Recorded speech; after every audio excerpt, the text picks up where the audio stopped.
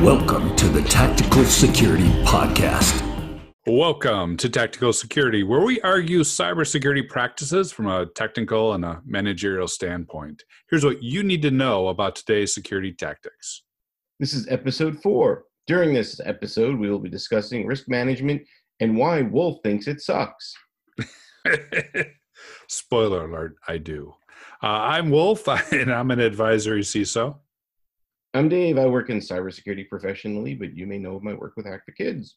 So we'll get into why I think risk management sucks, but let's lay it out here, right? In cybersecurity, in information security, in any realm of security that you go into, we are effectively managing risk. I think that's a given. And we as an industry have shifted towards using risk as the benchmark, right? We're going to do X tactic to reduce risk. We're going to patch something to reduce risk. We're going to install MFA to reduce risk. We're going to upgrade our switches to reduce risk. We're going to upgrade our storage to reduce risk. We're going to move to the cloud to reduce risk.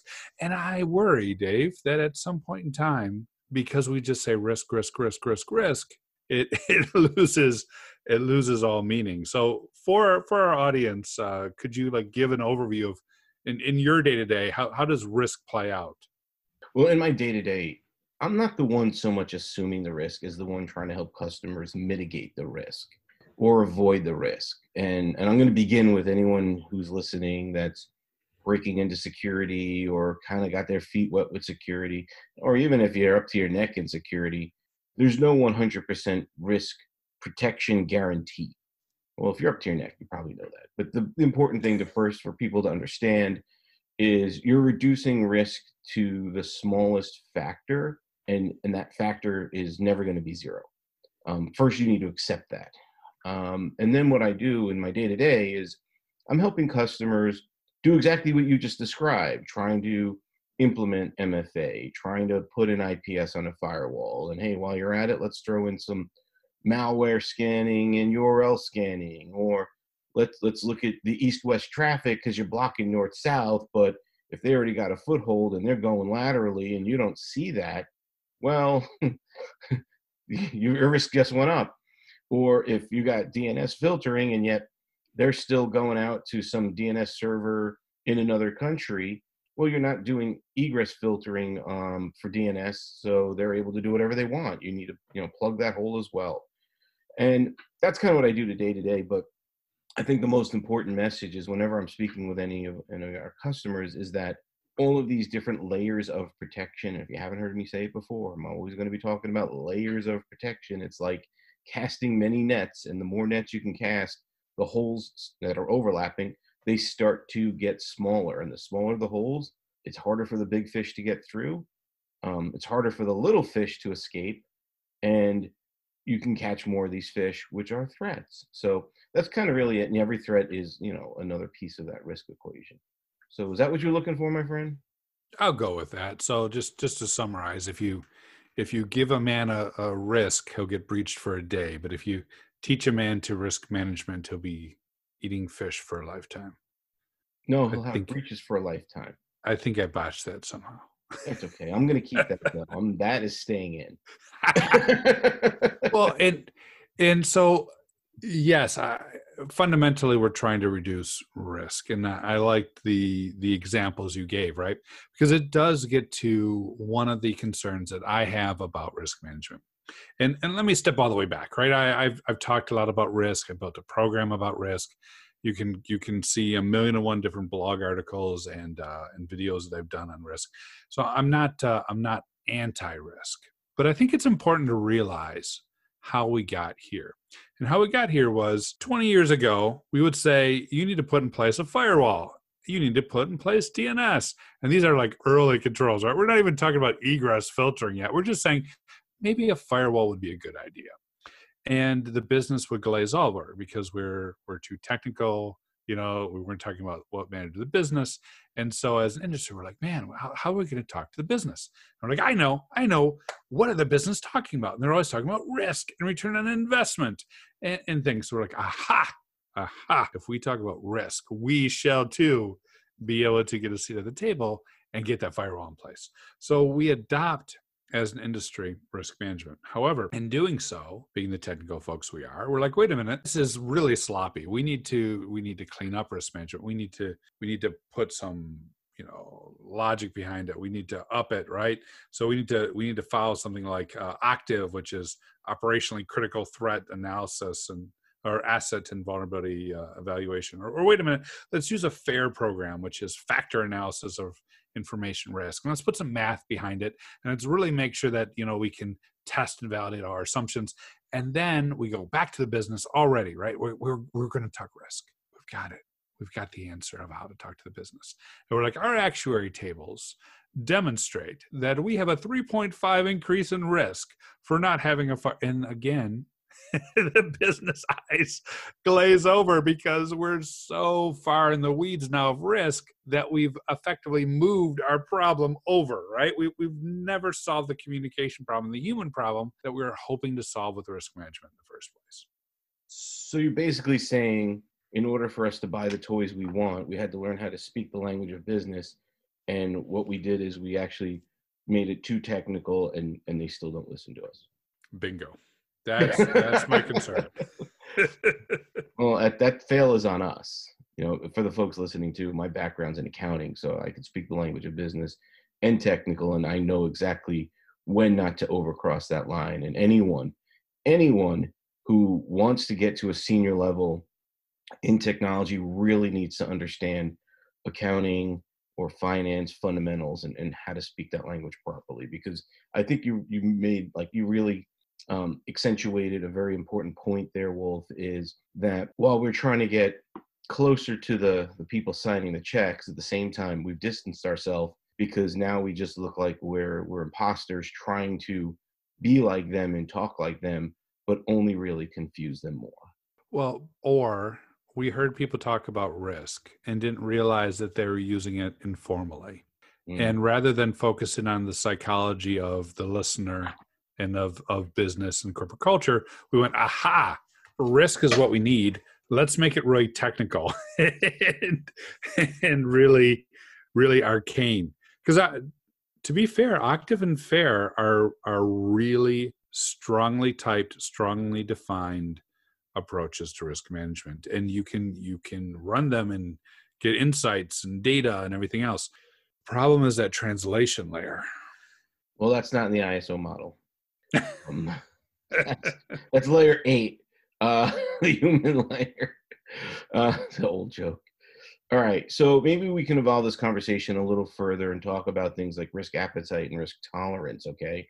Sure. And why I think that's good, because the thing about risk appetite, it's kind of not like going to a buffet and just saying, all right, I might not eat that shrimp because it looks bad. That's a different kind of risk appetite.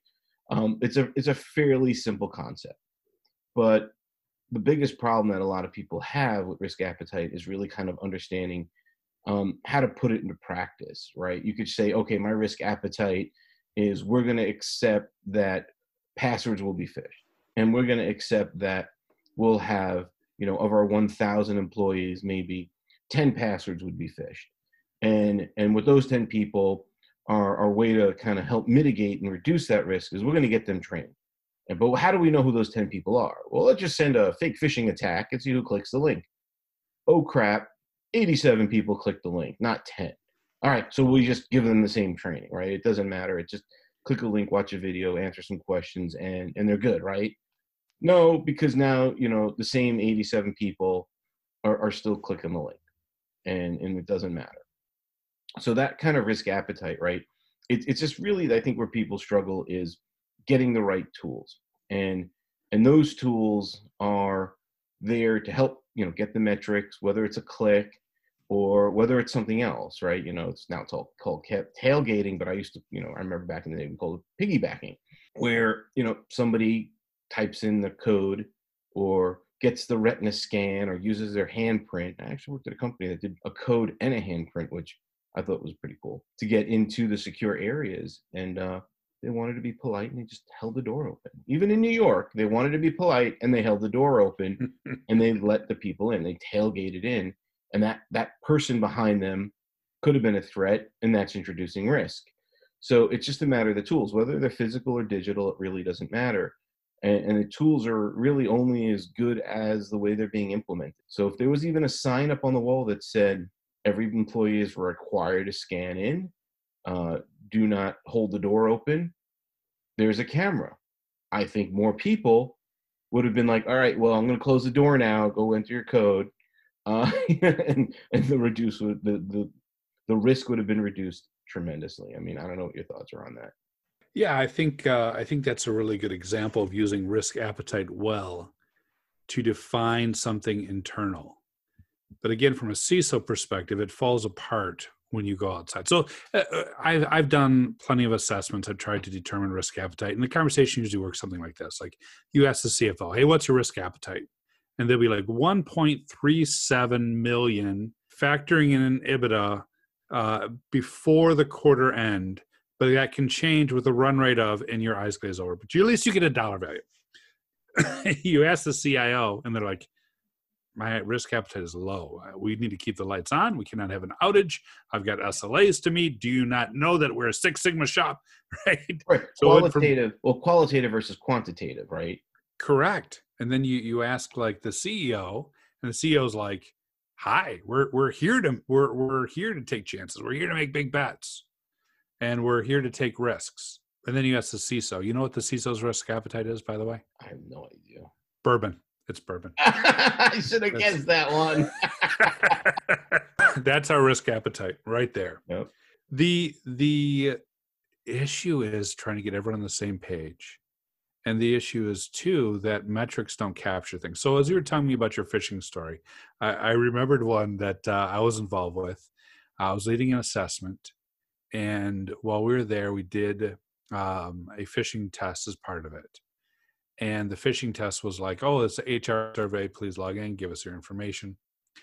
And the phishing test was so well crafted that the CEO, who was putting together his like state of the company email, saw that, vaguely remembered, didn't the HR team say they were collecting some data to improve? Vaguely remembered that the HR team was doing something and included the phishing email in his company-wide email and directed everyone, hey, this is really important. We really care about people. This demonstrates our care about people. Please complete this survey.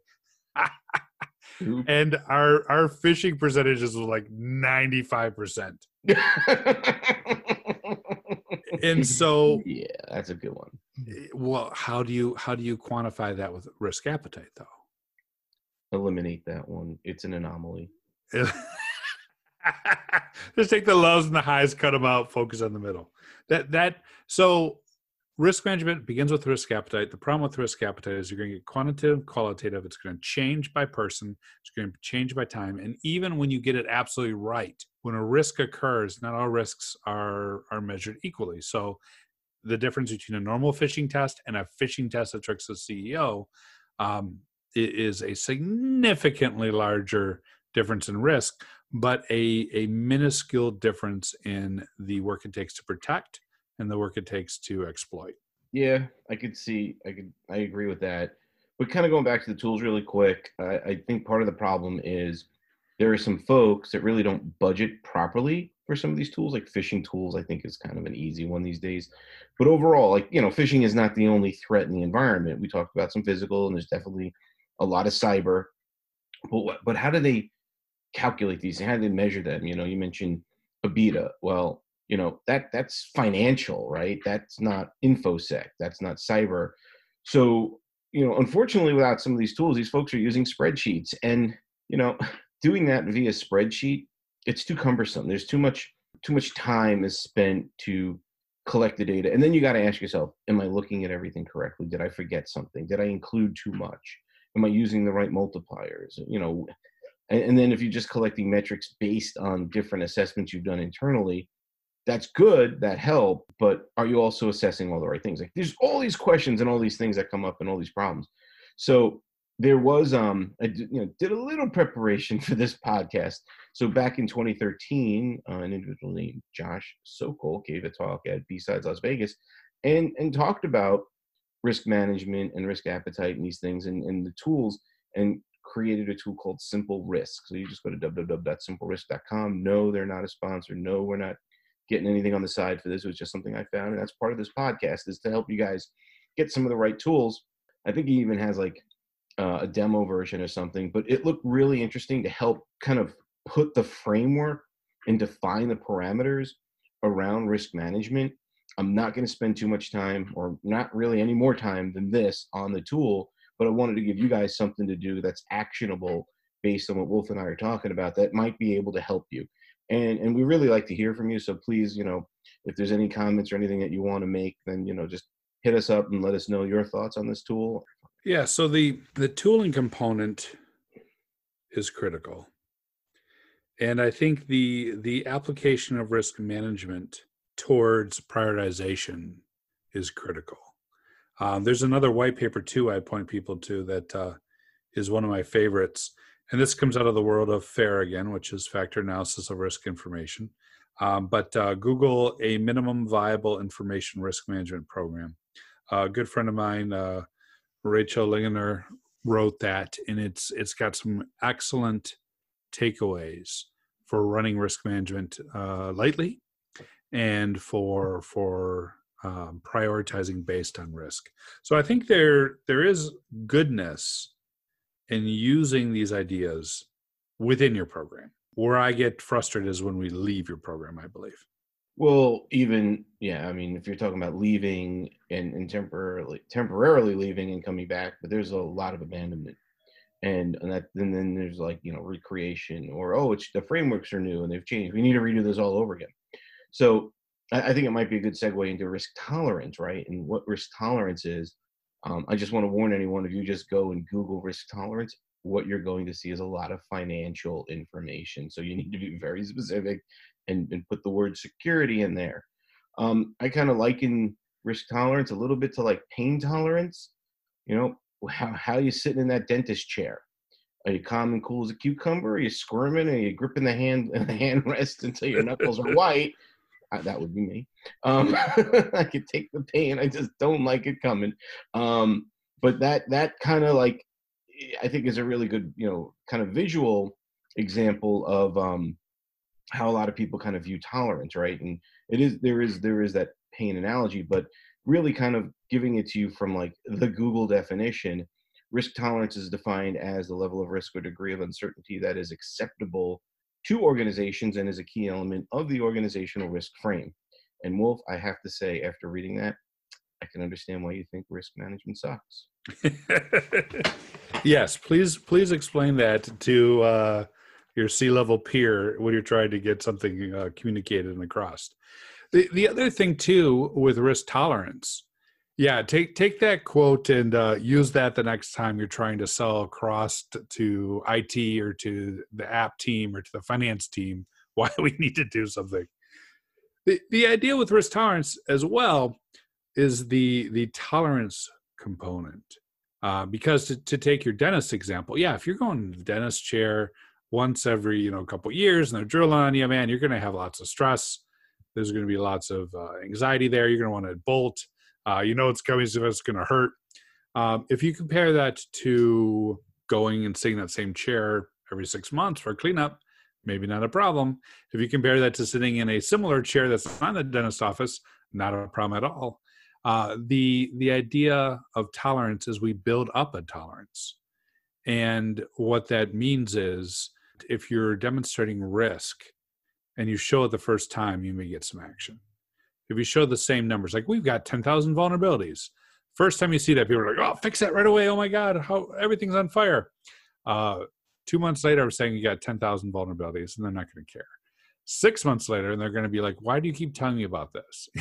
and then 9 months later, when you get breached because those vulnerabilities haven't been patched, you can't go, well, look, we have a risk management program and we informed you of the risk. Can't you see that because of your risk tolerance and your lack of follow-up, we've been compromised? No, they're going to be like, what happened? Why did you not stop this? Why did you not tell us about it? And suddenly the security team is in hot water for not protecting the organization. So tolerance part of risk tolerance is very intriguing because that tolerance can go up and down by framing. It can go up and down by what's going on in the person's personal life. It can go up and down by daylight savings time. There was a study I was looking at recently that showed risk tolerance jumps when you have more sleep, and greatly decreases when you have less sleep. And that translates into a number of different behaviors that can be, statistically tracked on daylight savings. So all that's to say is understanding what your tolerance point is important from a technical perspective. Yes, I'm going to allow 1% of my emails to be phishes. I'm going to allow X number of my boxes to have vulnerabilities. It's a very risky land to stand on when you're trying to get people to take phishing and security awareness, when you're trying to get people to patch things. I think it's a really good point. You don't want to sit there and just be overwhelmed about the risk and get yourself to a point where you're over stressing about the risk. You have to accept some of that. There's going to be some phishing emails that come in. There's going to be some endpoints that get infected. You're going to have supply chain issues with your updates, and state actors are going to find their way into your network. It's going to happen. And by the way, it did. But you need to be prepared, right? And that preparation can come in any form that really kind of works for your organization, works for your team, works for your culture. And I would say that preparation is key. Prepare, if you want to call it a playbook, prepare a run book, prepare a freaking cookbook, do whatever you want to call it. You need this book and you need to practice it. All right. You can't wait for that zombie apocalypse to happen. And then you go we need to go read the book. The zombies are coming. What are we going to do? Am I going to grab a shotgun or am I going to grab a tire iron? Well, I don't know what to do. I don't have the book, and you got to have these quarterly drills. And some people might argue annual is enough or semi-annual. I think quarterly, and because there's turnover, there's attrition, but it also keeps the book handy. You don't want to wait for the zombies to show up at your door and someone's like, I know we got a book on this. Anybody see it? Where's the book? I don't know. I think we lost the book in the last time the backups failed. Sorry. No, you need to have this, and it needs to be a part of your fiber. It needs to be your instinctual, okay, this is happening. This is what we do. It needs to be a part of the team, and everyone needs to know their role and practice it. This is the only way you're going to be numbing that pain level of risk tolerance and then get your organization where it needs to be. Love it. And that really brings up a good point, right? Why do we do risk management? If you're doing risk management to do risk management, it sucks. Stop. If you're doing risk management to identify specific scenarios, plan for those scenarios, then you're in a good spot. And I think we both agree on the benefit of planning. So just to summarize, use risk management where it makes sense. It makes sense to prioritize it. It makes sense to contextualize information. It does not make sense to communicate to the business, and that can backfire. It does not make sense to think that if we change from talking about a tech to a risk that we're automatically going to solve things. And it does not make sense if you call everything risk management and water the term down. Use tools. Dave mentioned Simple Risk. There's others out there, but that's a good starting point. Use processes. I mentioned the minimum viable risk management framework, which I really like in terms of keeping things clean and keeping risk management focused on where it makes sense. And Dave, I think your closing point was really well said. Have an action plan. What are you going to do when these risk scenarios occur? Have that planned out and practice it. So I'll just say, and I think that was fantastic. Thank you. But I'll just say that even though you think, Wolf, that risk management sucks, I'm going to say it doesn't have to, but it does. So in closing, folks, this has been Tactical Security with Wolf and Dave. Join us for future episodes where we will dig into tactical tools and practices. Stay healthy, everyone. Question truth and be better.